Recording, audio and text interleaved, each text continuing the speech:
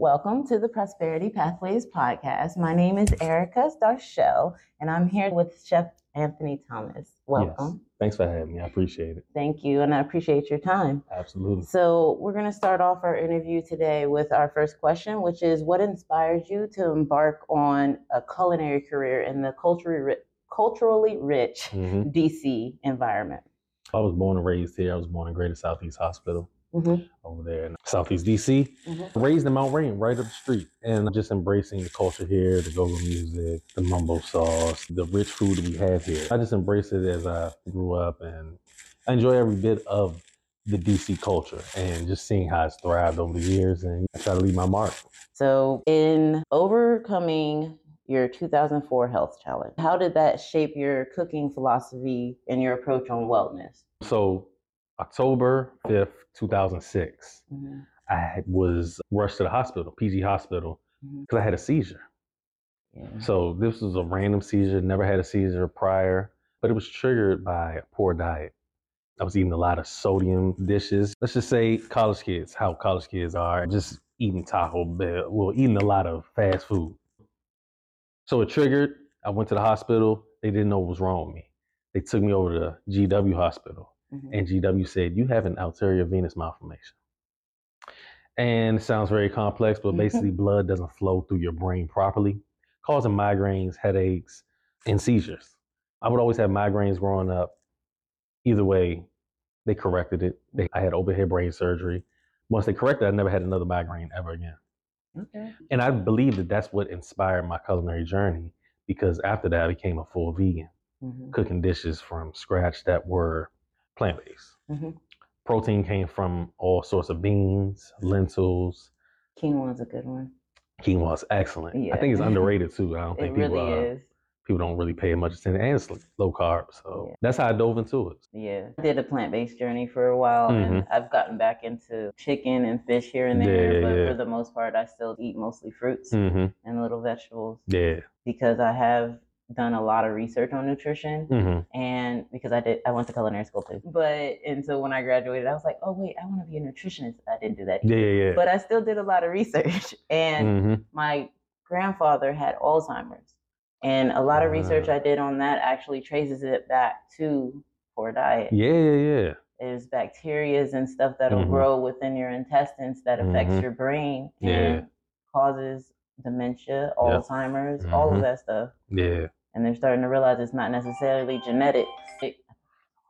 They thought it was genetic because it happened generation after generation, but the same thing that's also happening generation after generation is poor diet. 100%. Because it gets handed down. So that's definitely what I'm reaching for with my children, and I'm sure you are too. 100%. Teach them to eat better. You can have what you want here and there, but don't dive in. Everything in moderation though. The only thing that's not in moderation is water. I will drink, me personally, I could probably drink about 6 of these a day. And if I go through phases where if I don't get an ample amount of water in an hour span, I become dehydrated. So when people say that they don't drink water, I'm like, I don't understand how you do it. And I think that's from that plant-based journey, because I can literally tell too, if I don't drink water for like an hour, I'm super thirsty, like desert thirsty. Like, I think I need some water. That's also why I made sure I kept some water for us, because while we're talking, that happens too, because I'm in sales otherwise as well. And that's a lot of talking. I was talking to people one time, I could tell I was out of water because I started choking on my own words. I'm like hold on, let me go get some water. I'll be right back. 100%. Yes. All fall and winter, I keep a big half gallon in my car, and I probably can finish that in about 4 or 5 days. And that's just my car ride. Water. That stays in the and it stays like this nice temperature, not too cold, not too warm, just right. I like drinking room temperature water, because you can drink more water that way. 100%. When it's ice cold, you start getting it brain freeze. Halfway through it. So our next topic is going to be your catering company. Launching your catering company. Boy, I'm having a terrible morning. You need some water. I need some more water. Hold on. Okay, so launching your catering company was a bold step. What were the major challenges and rewards to your encounter? So I started in 2008. 2009. And I was fairly young. I was like 22. And during that period of time, I didn't really necessarily know how to price things out, which I have down to a science now. Like, I teach the young chefs under me how to price things out. But back then, people would have these events, and the only thing I wanted them to pay me back with was feedback. I felt like that feedback would help sharpen me up. So I would contribute to the dish. I'm like, I'm not going to do your whole event, salad, starter, appetizer, main course. Let me just contribute a dish to your event, your function, your baby shower, and just let me know what y'all think. Good way to start, though, because then you can share that feedback as you grow. 100%. It helped me to realize, okay, balance. Okay, too much dill. Okay, not enough seasoning. Not enough sea salt. Too much crab. Whatever it was during that period of time. And, just cooking, I mean, like literally, I probably ate out once a month. Like during that period of time, even now, it's probably like once a month. Yeah. I don't even eat any fast food, really. If I'm gonna stop and I want to grab something, if I stop and I want to get something, like while I'm on the road, it's not the corner store fast food restaurants. It's probably 7-Eleven to grab some trail mix or something really quick, some sunflower seeds. Peanuts, almonds, those salt and vinegar peanuts. Oh my goodness, those are some of my favorites. Like, I used to do the spicy ones, but they're too salty. Too much sodium. Way too much. But I started the catering business, and that's how I started, by getting feedback from people on certain dishes, which I feel like helped project me to a different level. And some of the hardships are, of course, dealing with our own people and people having these expectations that they should get something for nothing. Always. Just because they, brother, sister, like, where's my discount? Even working in retail, they'll come in, oh, I know such and such, which is the owner's name. They'll say his name. Oh, I know such and such. Where is he? He's not here. Even when he's there, he tells us when people ask for him, you can call him. If you have his number, then you're close enough that he'll answer. 100%. If you don't have his number, then no, you're not about to get a discount or something for free, because that's the only reason you're looking for him. And we don't do that to anyone else but our own people. Exactly. It's a devaluing mechanism that people try to utilize. Another thing is people, let's say they pay for my services. Then after they pay for the services, they'll ask questions like, well, does this come with that? Does this come with that? And I'm like, well, you didn't ask that prior to. Exactly. Basically, in a nutshell, wanting something for nothing. So let's say you paid, and the contract says it's for food, full cleanup, staff, and this and that. If they'll come back. So does that come with plates? Hey, does that come with dessert? Hey, does that come with drinks? And it's like, well, those things can be taken care of, but why not either ask how much to add on the drinks, how much to add on extra staff, how much to add on dessert?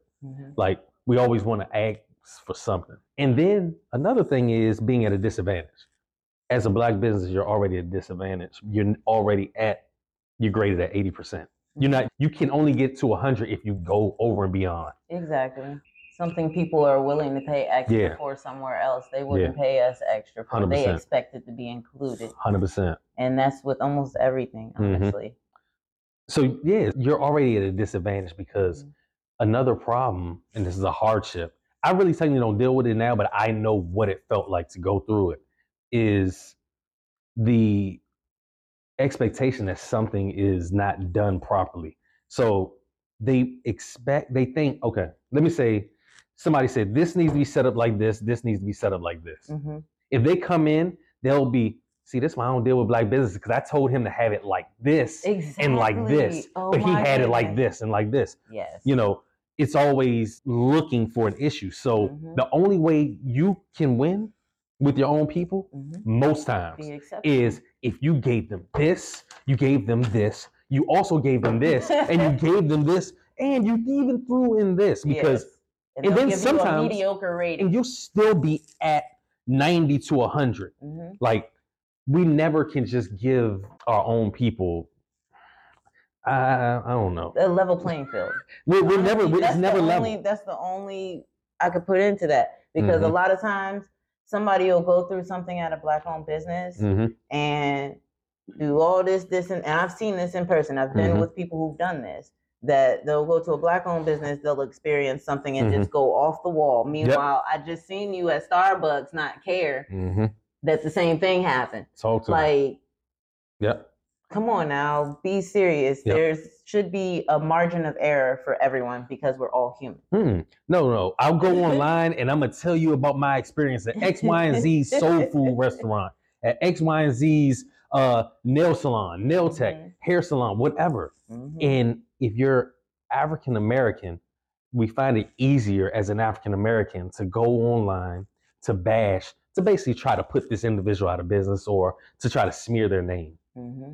But you'll have a bad experience at that high-end designer store, at that high-end mall, and you won't say anything. You'll just be upset with the cashier. Or it has to be extremely bad for you to even say anything. The worst part is you're here to sometimes prove a point, so you'll spend more money with the company or business or realtor that just shamed you and was, you had a whole radical tongue and all that stuff, and you're rewarding them. They made you feel like you didn't have the money to spend with them, so you proved to them by spending more money with them. Meanwhile, you'll come to somebody like me or like you and ask for a discount. Can I get it? Yes, can I get a discount? I had experience a couple weeks ago, and I make these reenactment videos of customers. Where I've seen one of them before. It's so funny. I had a woman actually say, and I made it like it was a guy in the video, but it was a woman who didn't want to pay for my services when I gave her the price because it said, this is the price plus Maryland state taxes. I didn't understand how she wrote me and said, oh, that's a great price, but I don't want to pay the Maryland state taxes. You got to pay taxes everywhere you go. And I'm thinking to myself, well, once I put it into the system, it's going to auto-populate. If it's 2810, it's going to come out to 2958. You don't want to pay the extra money that the system already generates in taxes. So when I go to pay my taxes in January, I'm supposed to cover you. No. And then try to shame me and say, this is bad business practice. I would never let 2810 walk out the door. Well, guess what? I think your 2810 is not good here. Because you sound like a nuisance. You sound like a problem. You sound like once you give me the 2810, now I'm binded into Death Row Records. Like you may be a problem. So it may not even be worth your 2810. I'm actually willing to, here you go. Thank you. Exactly. You did me a solid. 100%. Period. Not 100%. All money is good money. And I think there was I know there's one customer I referred to you that was kind of difficult as well. Yeah. And the same thing, like, what? Well, why is this and this? Well, hold up. You're not even answering the questions I need to give you an accurate estimate. And you're already calling me all fraud and all kinds of things. Like, you can go on about your business, ma'am. But thank you. But I even still to this day, I still get shamed. And I tell my young guys, if I still get it, you're going to get it. So you just got to have tough skin. Like, I could tell someone an accolade, maybe like, I have 9 books on Amazon. And people will literally, my people, will look at me and be like, really? Oh, okay. Like, it's almost like it's minuscule. Another thing that I get. So do you have a restaurant? And I'm thinking to myself, I have to have a restaurant? I'm like, how about this? How about I have a lot of friends who own restaurants? And you may think, oh, he has the brick and mortar, but it's sometimes not all that it's cracked up to be. It's a beautiful thing, but it's a lot of problems that come into it. I work 4 to 5 hours when I go pull up to someone's house, someone's venue, do their event, and I can go home. Yes.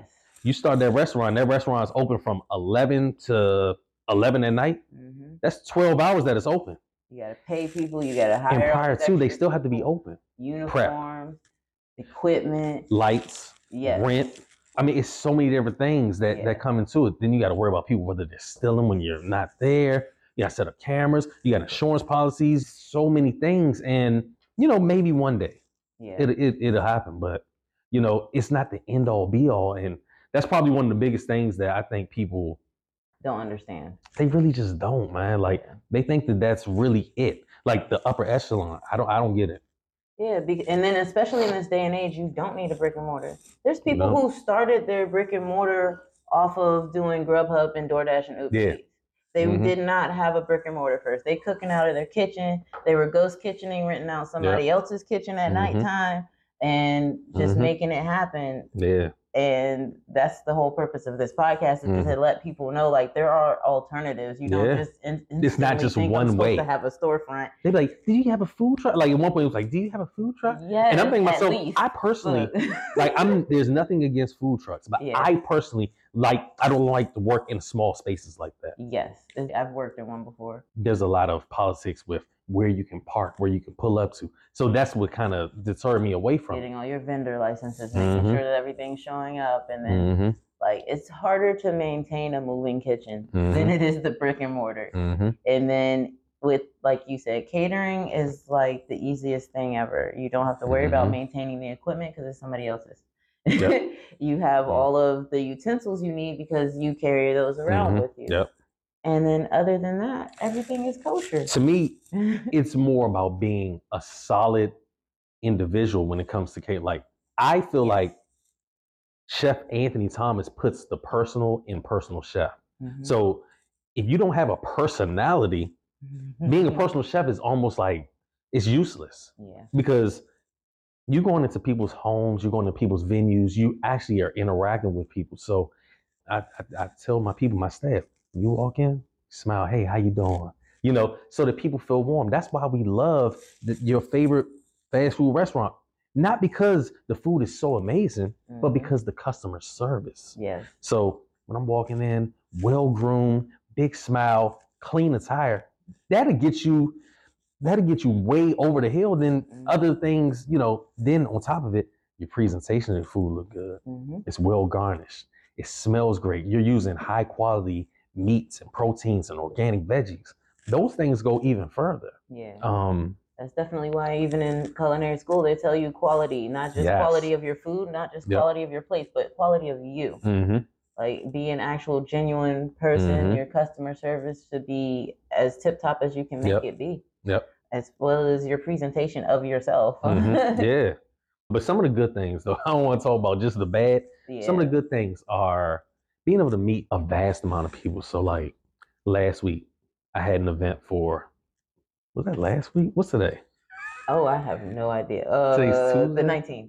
19th. So Friday, I did an event for 200. The Friday before that, an event for 300. You know, and throughout the week, you know, doing events 50, 60, it's a numbers game. And the more people I meet, the more people I can potentially cook for. So if I've been doing this for 16 years, you cooking 50 people this day, 60, 70, 100, 2. And then, you know, it's just the numbers, and then people telling other people, like, your reach is unlimited. So, you know, they say, oh, it's a word of mouth thing. Like at some point, the word of mouth kind of exhausts itself, because if you're constantly giving great quality food, great quality service, your name is just going to ring bells. So whenever somebody thinks of a chef or someone to cater X, Y, and Z, you're the name that pops up. Exactly. And then on top of it, giving out great content online and, you know, showing people, you know, just that little bit of you, you know, you, your wife, you, your husband, you and your kids, you and, you know, whoever. Yeah. It draws people to you. They will buy from you. 100%. Yeah. And that's actually how we met, at one event that you were catering for, and I was making the balloon arch for it.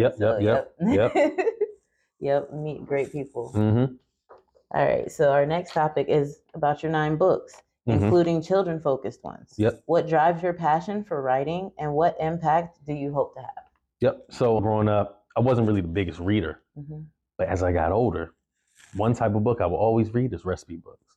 So I'm sitting there and I'm reading it. I come across a word I may not know. Mirepoix. What is mirepoix? Google. Oh, celery, carrot, onion. Okay, cool. You know what I'm saying? It's just stuff like that. So building my vocabulary. And the very first book came about kind of weird. So I would keep a notepad full of recipes. People would write me when I first got on Instagram. People were like, hey, drop the recipe. And I'm like, being a nice guy, I'm like, this is going to help me expand, which I wouldn't even do it now, but so I'm writing up, typing up recipes. One cup of this, one cup of this. I looked up one day and I had like 30 recipes in my archives, and I'm like, hold on, let me figure out how to do this on my own. So Google how to self-publish, boom, Amazon. Found out how to do it. Book cover, front cover, table contents, put it all together, and first book's on there, promote it. I'm like, hey, I can do this. Let me find another resource. Okay, people keep asking me, how do you meal prep? Da, da, da. So I'm going to people's houses showing them how to meal prep. Let me make a book how to meal prep. Go to the grocery store, make a checklist. Da, da, da, da.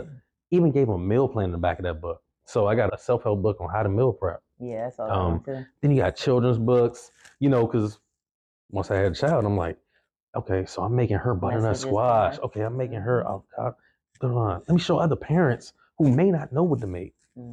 And you're just continuing to add to the collection. Yeah, because I've had a lot of family that they don't have a variety of food that they eat because they don't even know how to cook it, how it's eaten. They just see people with it. They've never really had dishes on a regular basis with it.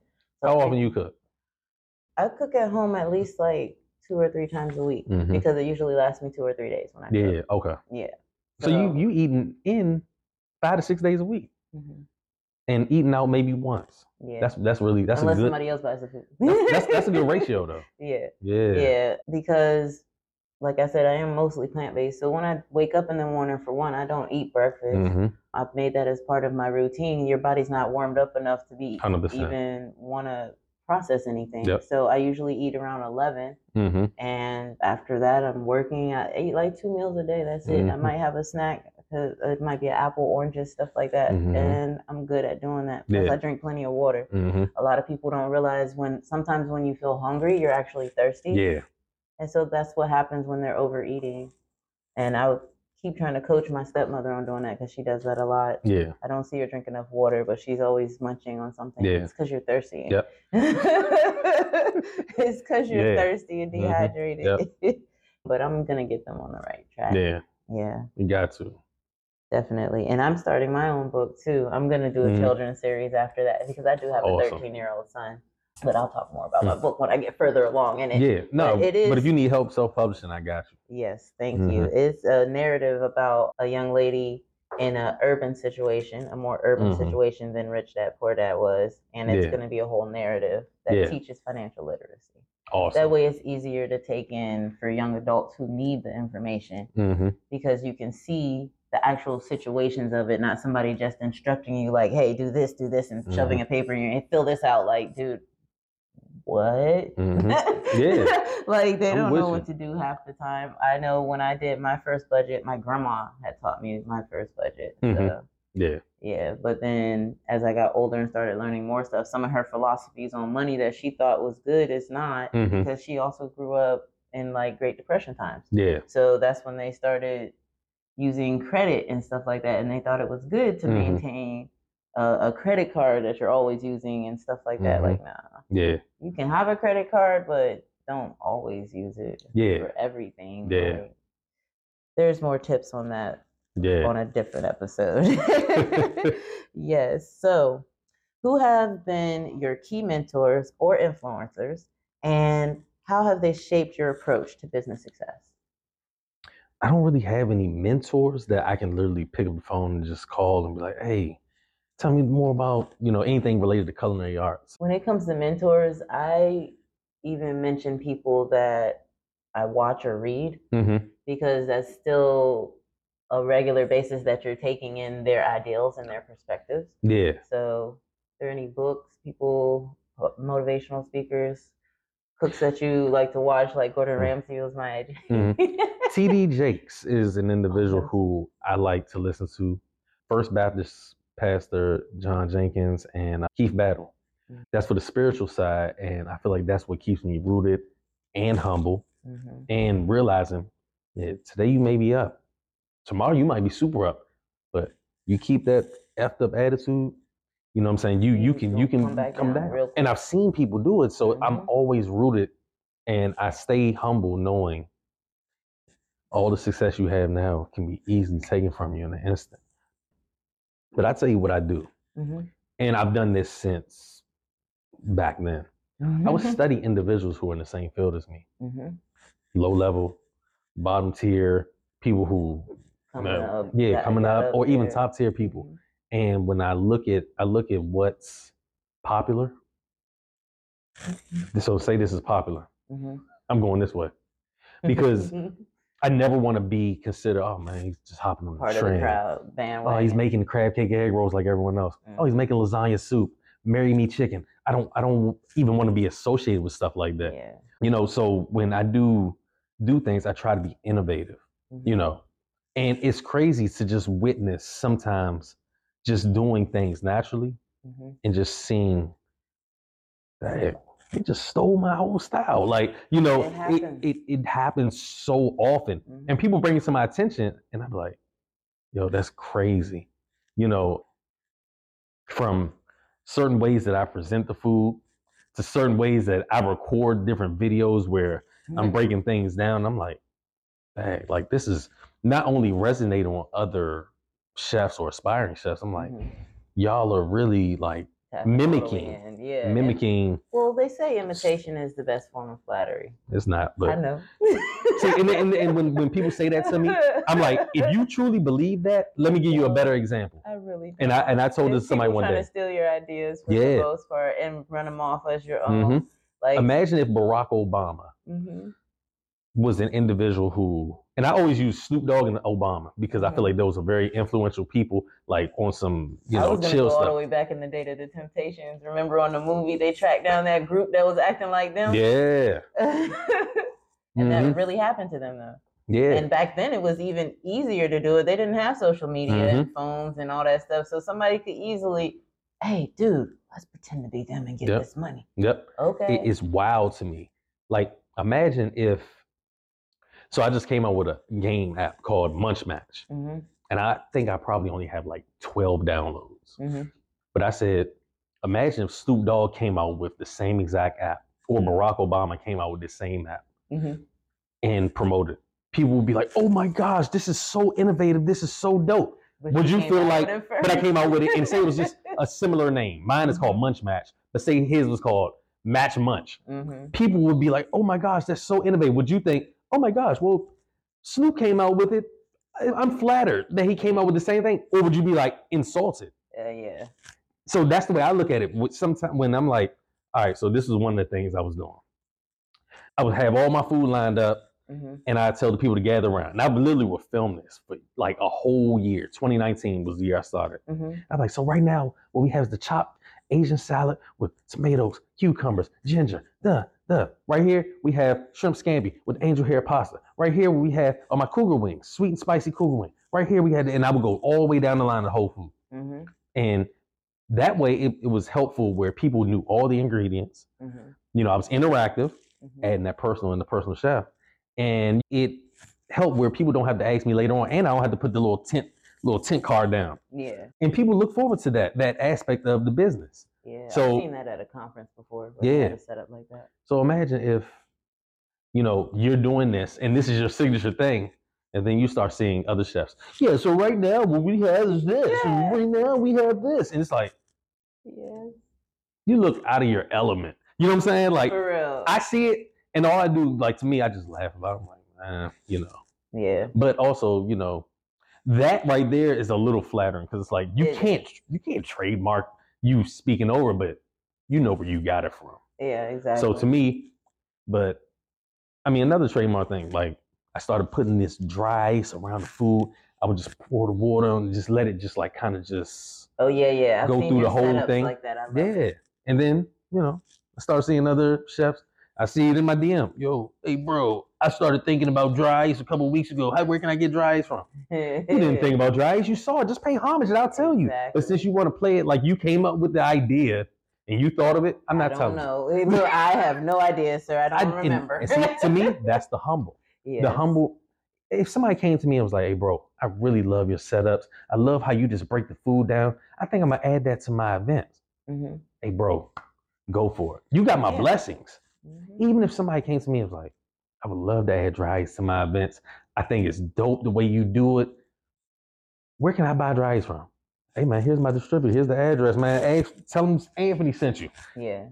But when you try to play me like, man, I was just randomly thinking about doing this. I had like another thing I was doing a while ago, and I still see it to this day. I would have all these gravy boats lined up and have various sauces. So like, I have like a Parmesan cream sauce for the broccolini or my cougar sauce for the wings. And I would go down the line as I'm breaking the food down and I would just pour the sauce and, you know, pour the sauce. Kind of like how some of these janky individuals are now. Yeah. So I'm just like, Mine looked a little more classy, you know. Yeah, because you knew what you were doing. Yeah, I literally had a chef come to me and say, "Bro, that's crazy." And this was like a year into me already doing it. Mm-hmm. That's crazy because I was really thinking about doing like pouring sauces on my food at my events. I just read it. You were thinking, but I did it. Like, you weren't thinking it. Like, bro, like to me, it was just more of an insult. You're basically saying you were in my head and I had been thinking about this. It's weird. Yeah. It's weird behavior. Yeah, I really think you shouldn't say it out loud because some people do think of some stuff, but because somebody else did it, I feel like because somebody else already did it, you shouldn't be saying nothing because they actually executed when you did it. Because there's a good instance where one of the motivational speakers that I follow, he's a like top marketer in America, period. And he came out with this game that as soon as I saw it, I was like, dang, I was thinking about making something like that so long ago, but he already came out with it. Yeah. And that's just how I look at things like that. Like, because honestly, there are people that might think of the same idea, but if you don't execute, you can't just walk up to somebody and be like, oh man, I thought of that same thing, as if they stole your idea. No, like, seriously. No. I could literally tell you one that would probably have put me in a whole different boat. And I didn't. And I literally, not only did I think about it, but I was trying to execute it, but I got robbed. Yeah. So, you know, Yahoo came out, Google came out, and then Bing came out. You know about Bing? Yeah. So these are all search engines. I've been on computers since Ask Jeeves. Stop playing. Yeah. And AOL. When you're talking about. So in between the time of Yahoo and Google, I always thought to myself, I like the way Yahoo looks because they had the news and the weather and all that good stuff. The little ticker for the stock. Yeah. But Google's searches are just way better. They give you better results. So I told myself, I went on Facebook, 2008. This is around the same time I was doing, what's it called? I just started a catering business. Okay. I went on Facebook. I'll never forget it. Does anybody know any web developers? A girl wrote me and said, I got one for you. Hit this girl up. Hit her up. So I'm breaking it down for. I said, yo, so I want to create a search engine. You think you can make a search engine for me? So yeah, I can do it. So what's the turnaround time? 6 weeks. All right. What name you want? Swizzy.com. I go online, try to buy it. Oh, it's already sold. So, okay. Either way, long story short, I don't want to go into long detail, but either way, I would pay this woman. And I paid her a grand total of $5,500 over a period of like 4 weeks and never got anything back from her. Yeah. Because she stole my money. Wow. She was never really a web developer. She sent me like one little logo. And then this was my final straw. I wrote her one day and I was like, hey, like, I can't keep paying you. You're not producing anything. You're not showing me anything. Yeah. So she would stop answering my phone calls. Basically, I was out of $5,500. Dang. And I had a notepad full of everything. Okay. Gave her $2,200 for interface, for this. And basically, what I was trying to do was create a search engine that looked like Yahoo, but had searches like Google. Yeah. And when she told me she could do it, it was like, I got something on my hands. And, you know, months later, Bing came out. So if mine would have came out beforehand, Bing came out June of 2010 or something like that. Either way, mine was supposed to come out like around like April. Yeah. You know what I'm saying? Trying to be that cross. It's just so crazy that it was almost like aligned timing that we were both coming out. I would never talk to the guy who created Bing. I thought of that idea. You know what I'm saying? That'd be weird. You know what I'm saying?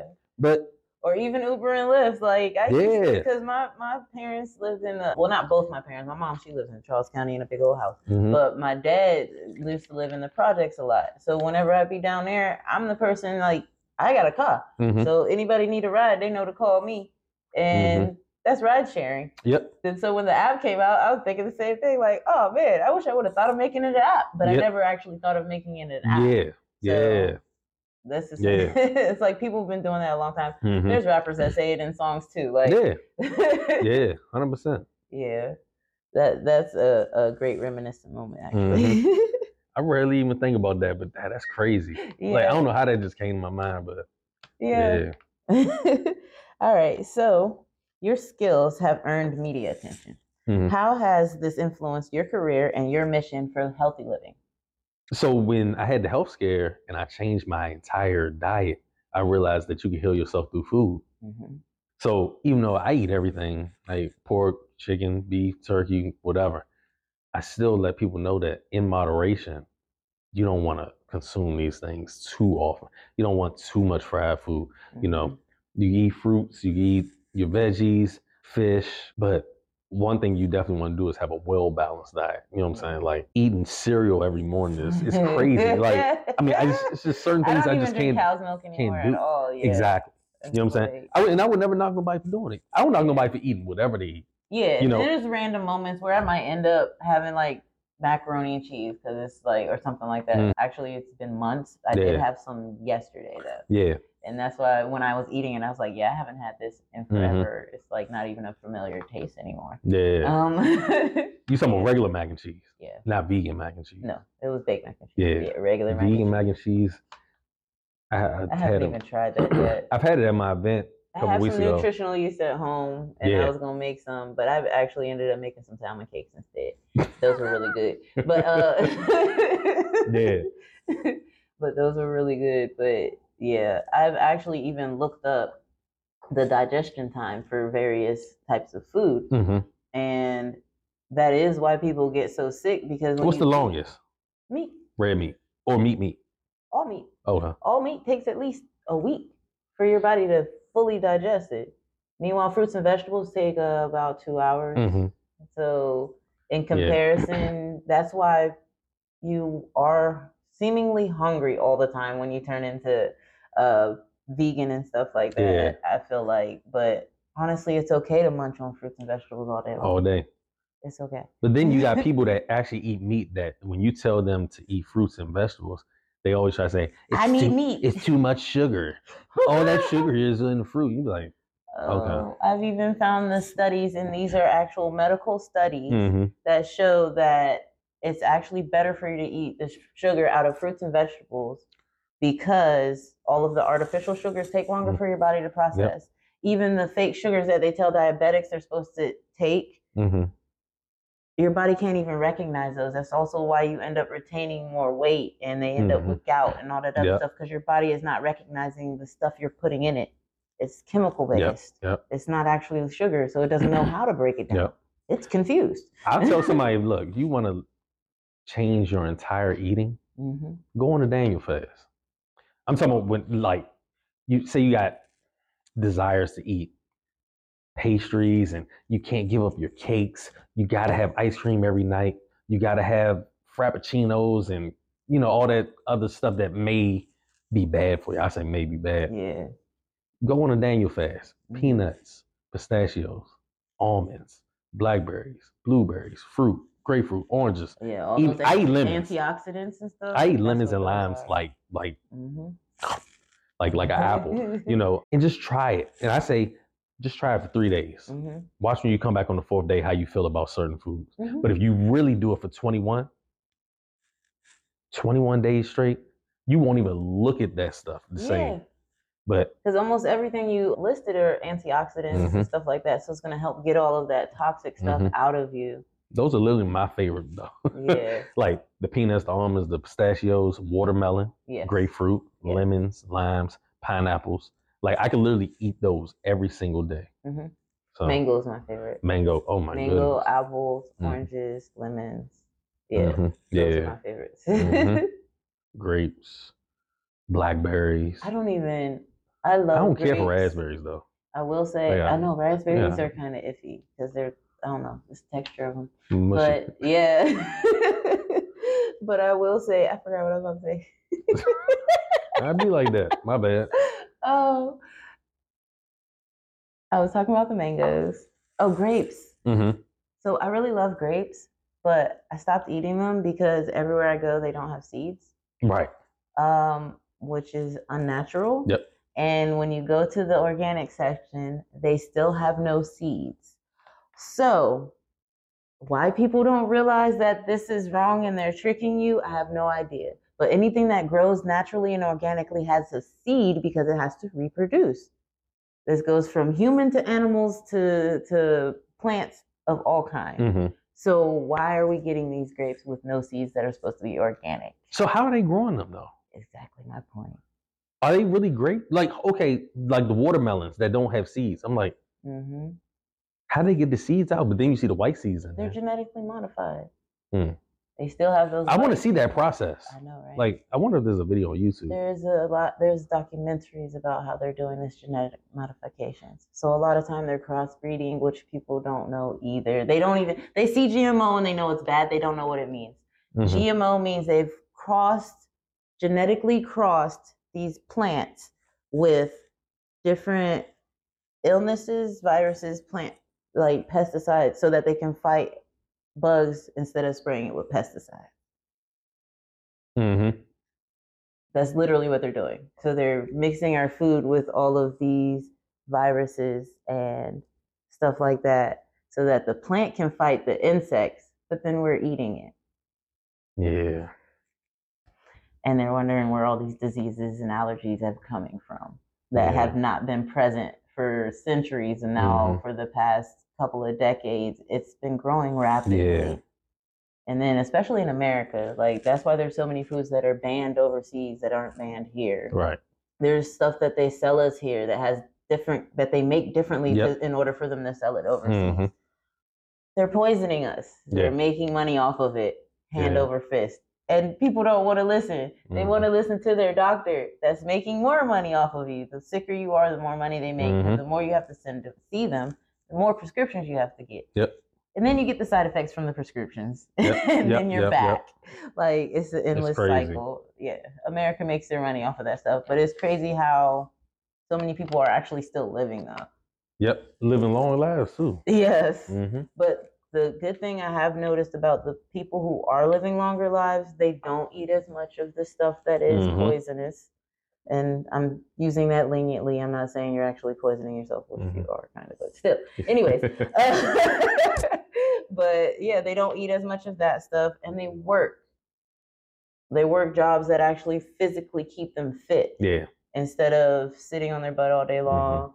That's why there's a lot of people who do work from home who are realizing, okay, they have like the standing desk, or the people who work in the office, they have like that treadmill, like it's a walking desk. And so it's so I think that's the coolest thing though. It popped up in my feed the other day. Me too. I don't have a use for it because I'm not really on a computer so much, but I'm like, hey, if I was, and then the desk like looks like this, but it's like taller. Yeah. And you can just walk. Can literally type. So you're getting like steps walking. In, you know what I'm saying? Lots of steps. Yes. Yeah, I'm pretty low. But it's still early. Yeah. I try to get about, I ride the bike, so I ain't worried about it. I did 24 miles the other day. That's what's up. And I did a 2 hour drive. I don't never do no 2 hour on the bike, but I had the time. I gotta get mine fixed. The inner tube is messed up. So. Oh, you talking about a bike? I was talking about the Peloton. I'm talking about a real bike. I go out outdoor bike. And ride my bike. So. Yeah, my mom has a Peloton too. Yeah. I could get in a bike club. I'll definitely. Yeah. I don't know. I'm kind of solo flyer. Maybe eventually I'll get in a bike club and ride with other people. Yeah. So your initiative in sharing vegan recipes with HBCUs is notable. Like we're over here by Howard University. Just a red flag. I like Howard University, so I don't mind putting them in my videos. And Hampton University too, even though they're rivals a little.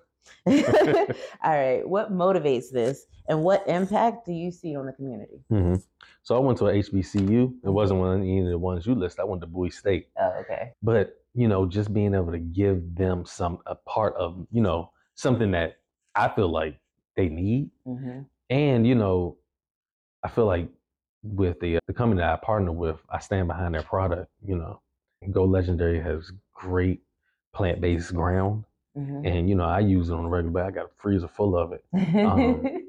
And just being able to implement various dishes. So the latest one was at Morgan State, where... My brother went there for a little while, too, before he joined the Coast Guards. That's a good school, man. Yeah. And fairly affordable, But I created this chicken sandwich for them. Chicken. Right. But the vegan version. And, they had it and they were sharing it with the kids. And the kids were just like... Why I call them kids, huh?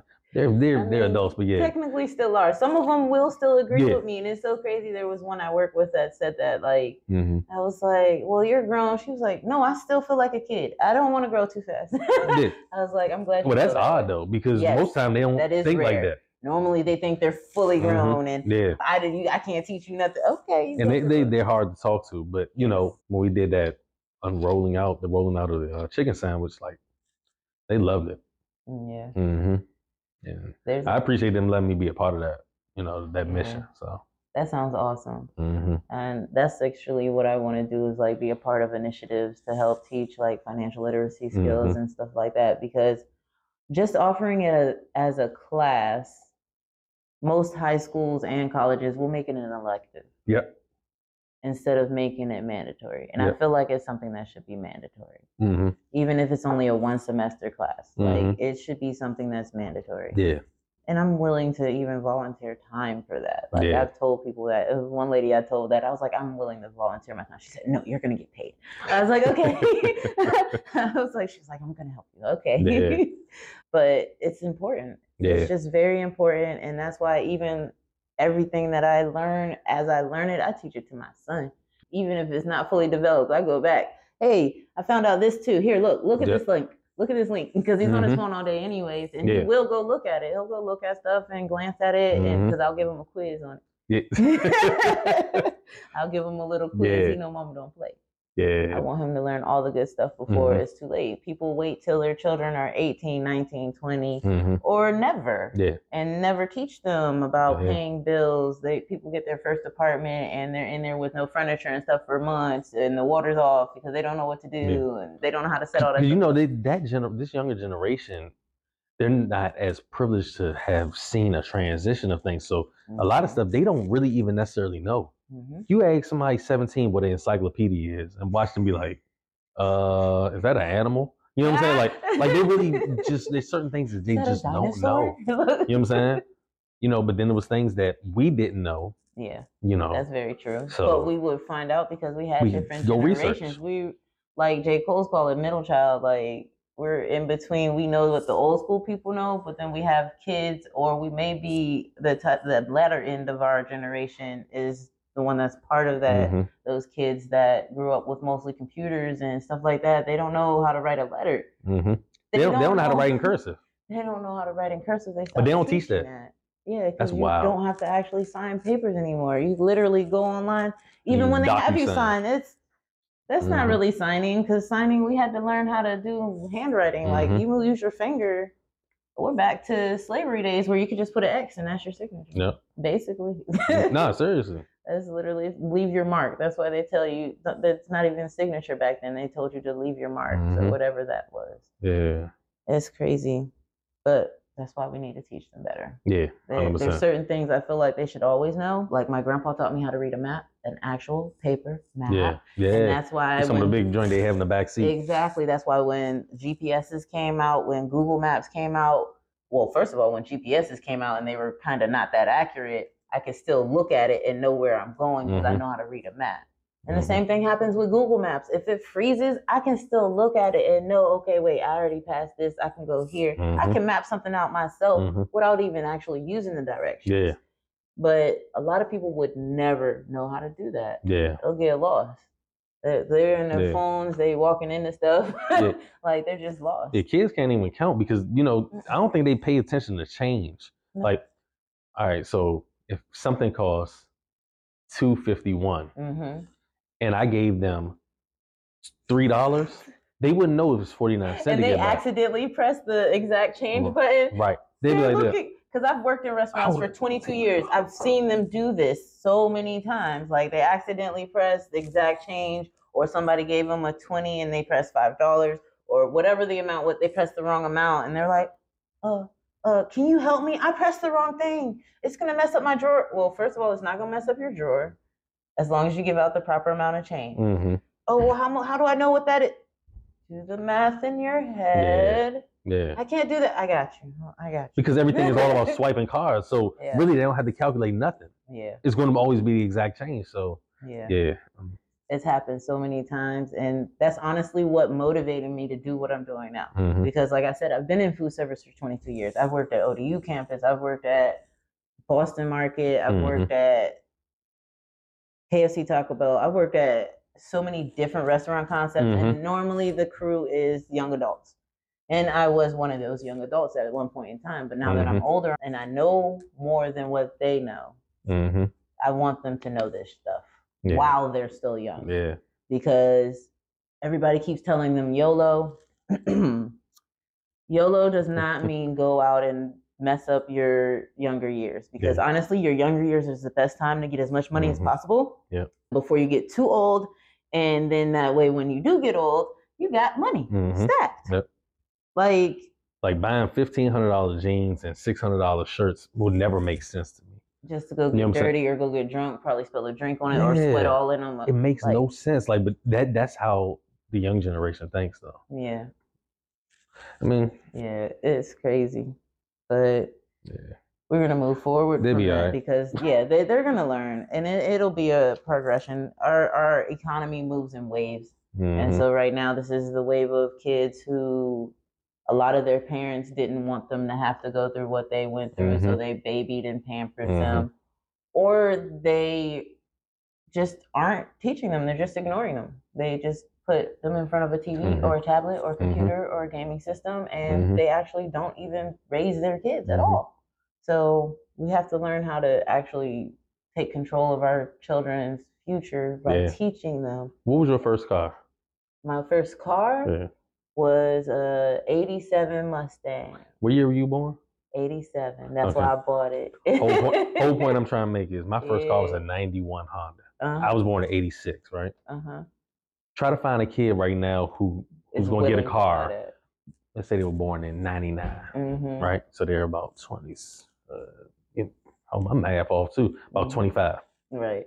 I guarantee that 25-year-old don't have no car from 99. That 25-year-old has a car with a payment and all kinds of that stuff. Is maybe not even a payment. Parents went out and dropped $16,000 on a brand new Nissan. You know what I'm saying? Like, they're so privileged, you know. And maybe I got animosity because I wasn't privileged. I worked hard for everything I got. You know what I'm saying? Like, but like everything just seems to just be handed to them, without the so they don't even calling my parents to say, appreciate "Okay, help me." Right. You know, and like that lack of appreciation. So even with my daughter, I do stuff like this, and I teach her I'm like, so what is this? She'll be like, lamb chops. So like, and then I'll show it to her like in the rack form. Then I'll show it to her in the cut form. Like, this lamb chops when you cut them. What's this? Oxtail. She can identify anything. Onions. She know an onion from an apple, from a pear. To, you know what I'm saying? And it's because I teach it to her.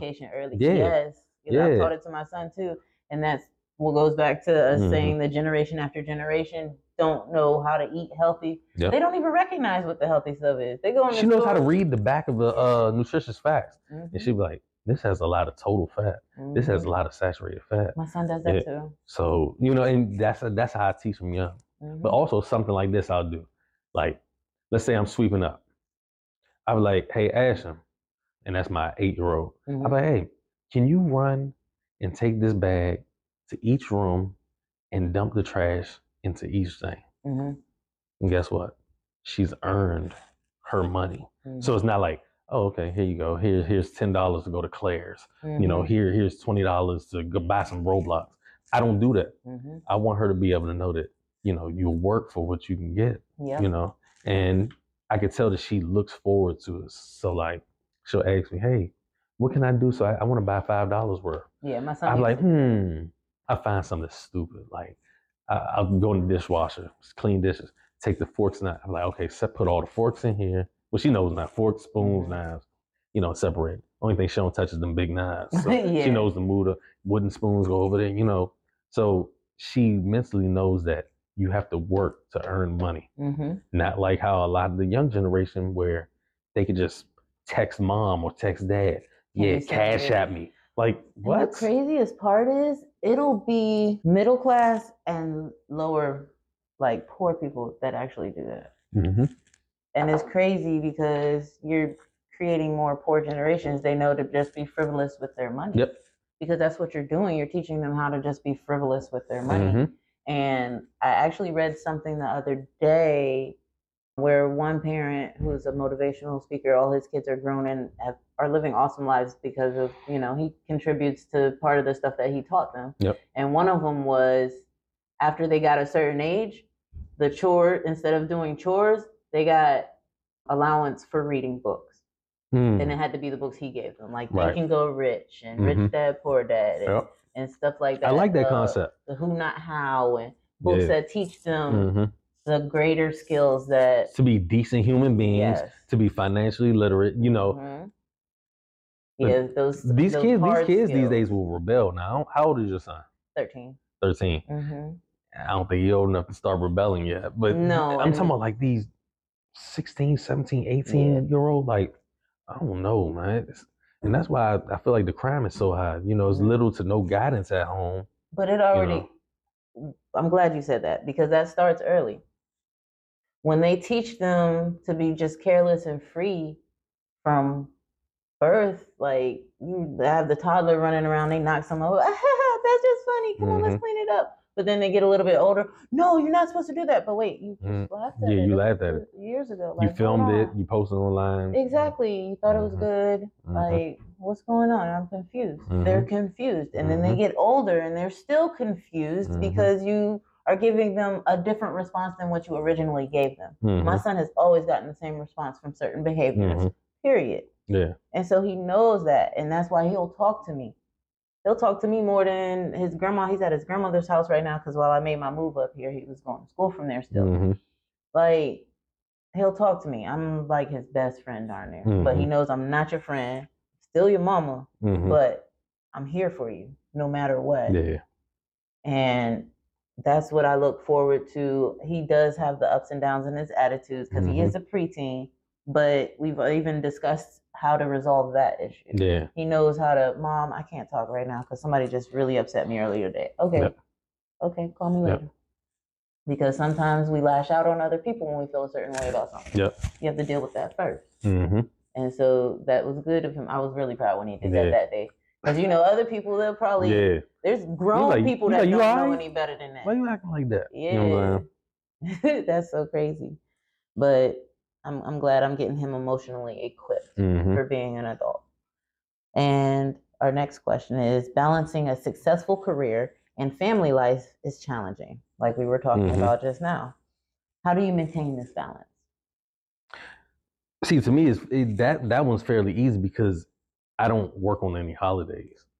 You know, I was taken away from multiple holidays when I first started out, when I first started getting, you know, 2 and 3 events a month, which to me, I'm doing like 16 a month now. But when I was getting like 2 and 3 a month, it was like Mother's Day, Father's Day, Thanksgiving, maybe a random event in between time, even working like Christmas. Like it was crazy. So, and I realized I was being taken away from those, you know, valuable family situations. I remember one time I had to go to work on Black Friday, and I'm like, like it felt bad, you know, being away. So now that I control my schedule, I make sure that I schedule that time for them. Food service has always been that way because, like I said, I've been in food service for 22 years. So the only time I had holidays off is when I was working on college campuses. Right. And so this past 2 or 3 years that I've been out, well, 3 or 4 years now. It feels great though, right? It feels great. It really does. Yeah. It really does. I didn't mean to cut your wisdom. Were you finished with that topic? Oh yeah, no. I was just basically saying that, you know, I make sure that they get that valuable time with me. Yeah. And let's say it's January break, and then I book the Friday, Saturday, and I'm off Sunday. And then the next week is Saturday and Sunday. And then I book up just having the third week. That fourth week, I won't let nobody book no events. I'll spend the whole weekend with them. You know, I pick them up from school every day, you know, so I still get that bonding time every day unless I have a random event on a Tuesday, Wednesday, whatever. But you know, that little bit of time in the car, you know, that means a lot to them, you know. That's why I make sure I call my son every day on video call, not a regular call. Video call every day. And while he's been down there, because he's in Virginia, so while he's been down there, I go down there once a month, whether it's for a weekend or if it's a school holiday, I'll go during the week because it's easier for me because I usually work weekends at the job I'm at. So it's nice. And then we're closed on holidays, so that's awesome too. So I've gotten to spend time with him. It's a lenient schedule, so I can still, like his birthday weekend, I had that whole 3-day weekend, 4-day weekend I took off. That's awesome. So I love it.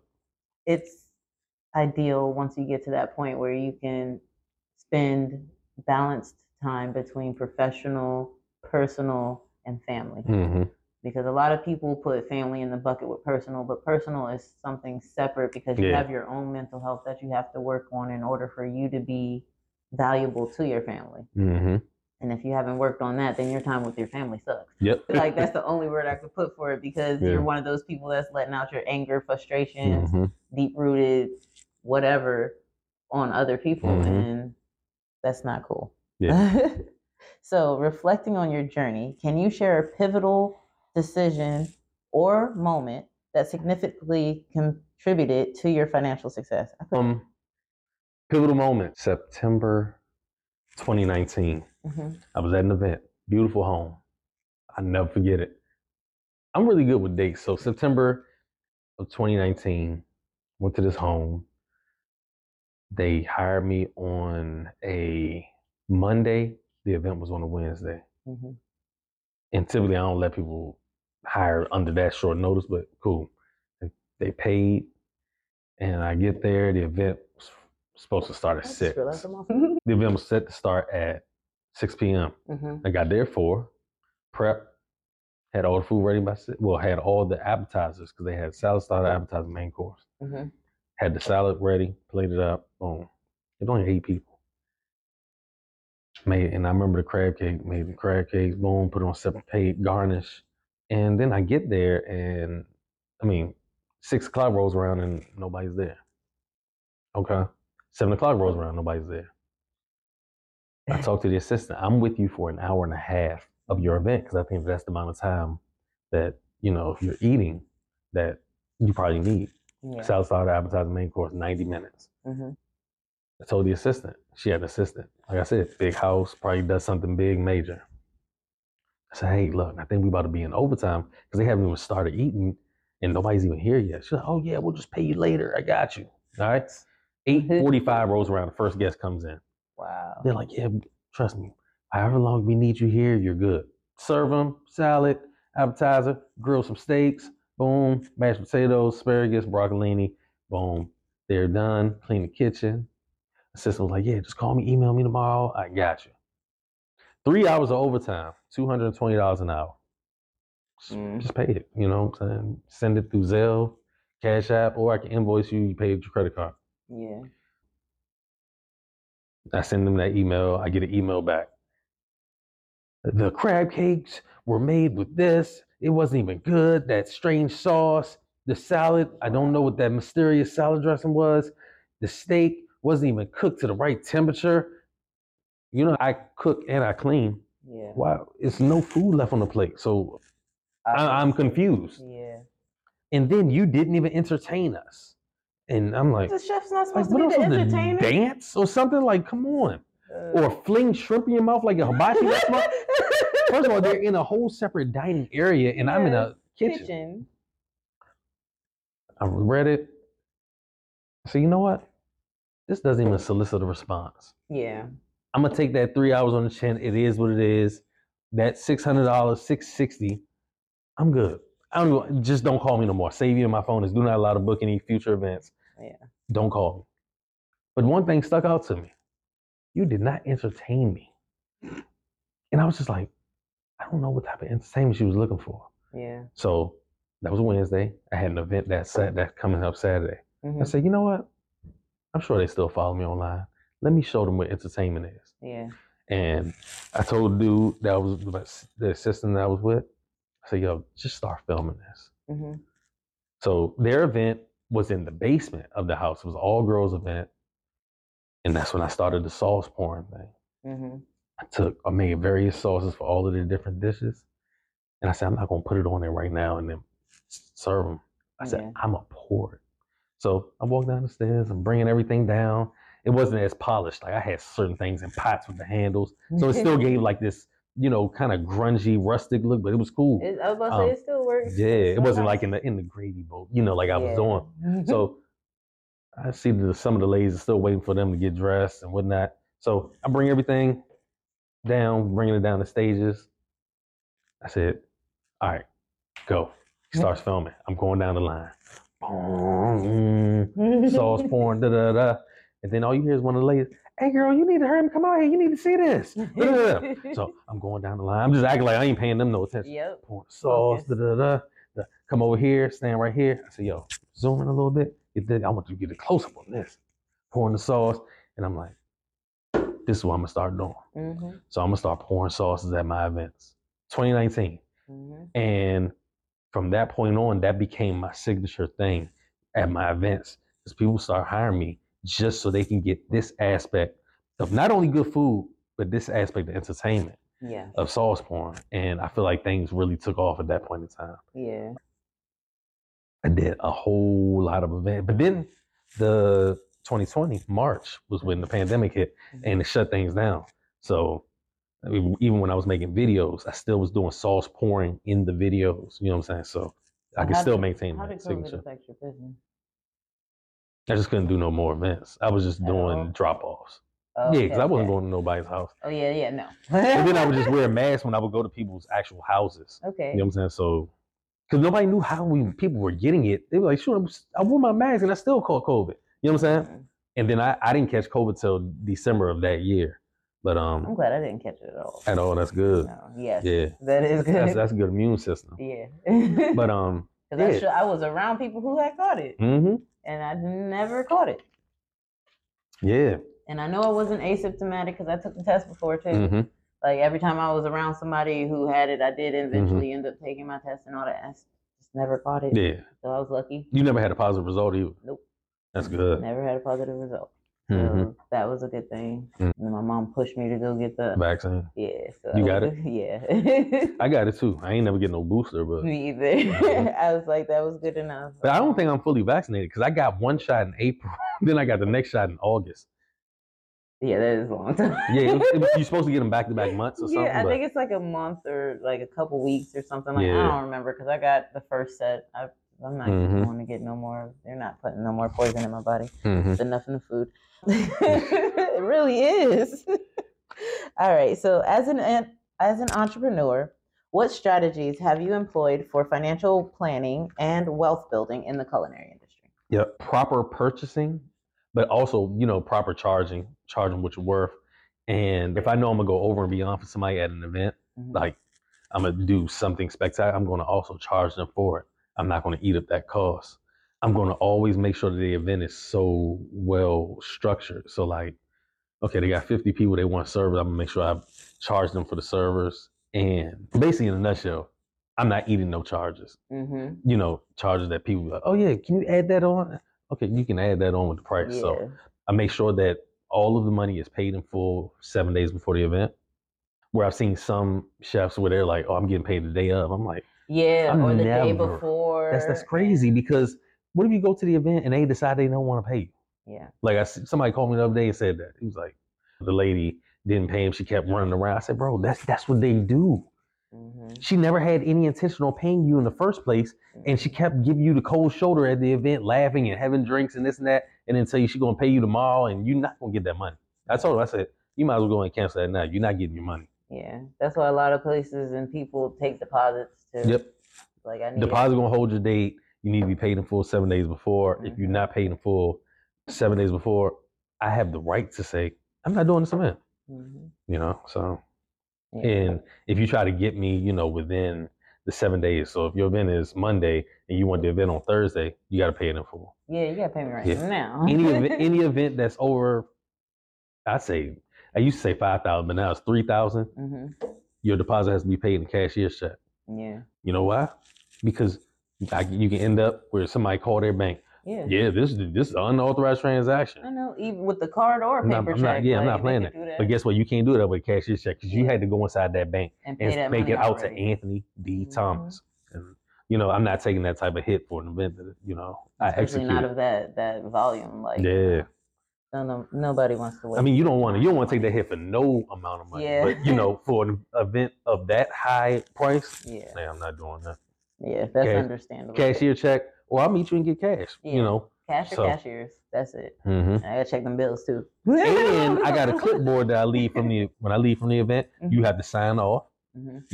Yes, check. I did. Yes, everything was clean. Yes, I'm fully satisfied. Yes, and your signature. And I got a witness with me. Not taking no chances. Yeah, because I'm sure you probably had people who come, oh, you lost this or you broke this and you ain't cleaned this. Like, none of that happened, but. I had a woman when I was in Vegas. I had sent my team to an event, and she said, "And your team didn't even clean my kitchen." I said, "Well, I got the video right here." Because they know you got to film and document this stuff because people will try their hand to try to find a reason that they do with black businesses to try to get a refund or get money back. Yeah. You know. And it's mostly our own people doing it to us. It is. And it's so crazy. Well, yeah, mostly because I've seen it from I know others. other people too, because there's some people that are just difficult anyways. But most other races, they don't do that. I'm not even going to say most others, because white people do it to each other too. Like Asian people I've run into, and a reason I say Asian people, because they can be Cantonese, Korean, Chinese. They actually try to look out for each other when it's their business. They leave tips and all that. The Jewish people too. They'll pay the reasonable price. They're not going to overpay you though. Like they look out for each other. There's nobody who actually, unless you're adolescents will always, like when they're under like 25 and under, they're always going to try to ask for a cheaper discount. Sometimes they don't care about coming out their pocket though. Yeah, I know a lot of them that don't. It's been very frivolous. Well, guess what? It's probably not coming out of their pocket. It's probably coming from their mom or dad. Exactly. So. That's exactly why. Because they're not actually paying. They don't know the hard work that was put behind those dollars to even provide. So that's why they don't know. They have no concept of that. They didn't have to do it. 100%. Yeah. So our last question for today is going to be, what advice would you give to someone facing challenges while embarking on their wealth building journey? Yep. If you're having a problem with wealth building, you should sit down and actually do a diagram and break down all your monthly expenses, where your money is going. What are you spending your money on? If it's things that aren't necessary, you go into the liquor store, you keep stopping at various coffee shops every morning, you stopping at fast food joints, you may have to cut that out and figure out how can you make adjustments to your, so you can save more money, keep more money coming in. Yeah, that's what I've been teaching on my Wisdom Prosper Wednesdays for the past couple of weeks, actually, most recently, is about creating, first of all, starting with financial tracking. So actually pay attention to what you're spending, whether you have to write it on physical paper or if you're digital and you need to open up an Excel spreadsheet or just put it in a Word document and keep track every time you spend money. And after a week, look at what you spent all your money on throughout the week. Or sometimes take cash out. So when people on my team, like I'll ask them, do they want cash? Like, nah, I want a cash app. Cool. Or if they give a cash tip, they're like, nah, I want a cash app. Sometimes it's best to have cash. They're like, oh, it's gonna go faster. Yeah. So if anybody says that it's gonna go faster when you get cash, that means you already know. That means you just be swiping your card. Exactly. I'd rather have cash and say I'll just use my cash for the next 3 days, or this is what I'm gonna utilize for gas and this and this and this. So that's very, very helpful. Yeah. If I go to a casino, let's say I want to gamble, right? I'm gonna take out a certain amount. If I come up, I come up. But there's no going back to the ATM. So there's set budgets on certain things, Yeah, that's that discipline, and that's lacking in this generation because they don't know the discipline of it. So that's why they would have to actually sit back, because they probably couldn't even, if you ask them right now, where did you spend your money for the last 3 days? They might not even be able to remember everywhere they spent money for the last 3 days. So that's why it would be important to start with tracking it and then making yourself a budget, a realistic budget. A realistic budget. Like you said, you could pull out, so whatever your entertainment and free spend money, you could pull that out the ATM. That way, once the cash is gone, it's gone. Don't go swiping for it. All your bills can come off your card. And then that way it's simpler. That's the way I started doing it at first. And now I have a secured card that I use for what I would have used for cash, just to build my credit back up and all that stuff, because I I had completely cleaned up my credit in 1 year. I went from 540 credit score to a 720 by the end of the year. That's awesome. Going hard. I was working like 52 to 60 hours a week. I was doing DoorDash, Uber, and Lyft, and I was sleeping like 4 hours a day at most. At most. See, that's good for like a year. You can't do that for like 3 and 4 years. It's gonna That's catch why up I'm not doing it again this time. I'm gonna take my time. Yeah. I'm gonna take my time. So I know exactly what to do to be able to fix all of that stuff, and I also know exactly what to do when you mess it up. Because right after I built my credit up and I had these cards and stuff I could use, I was spending wisely at first, and then I was like, but I'm like 30 years old and I've never been to a concert. Yeah. I've never done this. I was like, I'm just gonna go do it. Yeah. Like, I took my mom to a concert. Yeah, you should. I went to a couple of different things, and so I'm gonna pay that stuff back now. Yeah. No, I'm with you. Yeah, because like, that's the thing. You can't take it with you. No, you so can't. I do tell people, like, you have to enjoy your money. Yeah. But at the same time, just blowing it and not having it is beyond me. Yeah, and then once you have children, or for those people who don't have children and plan to have children, it's nice to be prepared for them 100% ahead of time, especially for the people who don't have kids yet. Like, you can prepare for them now. Yeah. And that way you don't have to worry about it. So even if you do have an oops moment down the road, you're prepared. Yeah. Because a lot of times people try to plan out pregnancies and it doesn't happen. Or even the people who plan to not have pregnancies and then it ends up happening. Because I've known people who've been on shots and pills and still ended up getting pregnant, put on condoms, thing broke, still ended up pregnant. Like, there was a boy that I had met, we worked together, and he was telling me about how he had waited until he was like 19 to even start having sex, and ended up having sex with somebody and the condom broke. So you have a baby and you just started doing this. Yeah, that's wild. Or even more famous, Patrick Bet-David, who is a motivational speaker, and that's what happened to him too. His very first time when he was like 15, 16, she got pregnant. He said he did not have sex no more. He joined the military when he turned 18 because of the baby and all that stuff. Like, he didn't have sex again until he joined the military and all that. Like, because your very, very first time you end up with a baby, like, I would have stopped too. Yeah, that's traumatizing though. It is traumatizing. It's like, that's exactly what they warned me about. Yep. Oh, I can only imagine. But this was a very great conversation. Yeah, most definitely. And I enjoyed it. I appreciate you spending the time. Yeah. And I look forward to all of the information that we can share, any interviews we end up doing in the future, working together. I got a birthday coming up, so I might hit you up for that. Yeah. So, you let me know. I got you. Yes, you're in good hands. Thank you. Yep.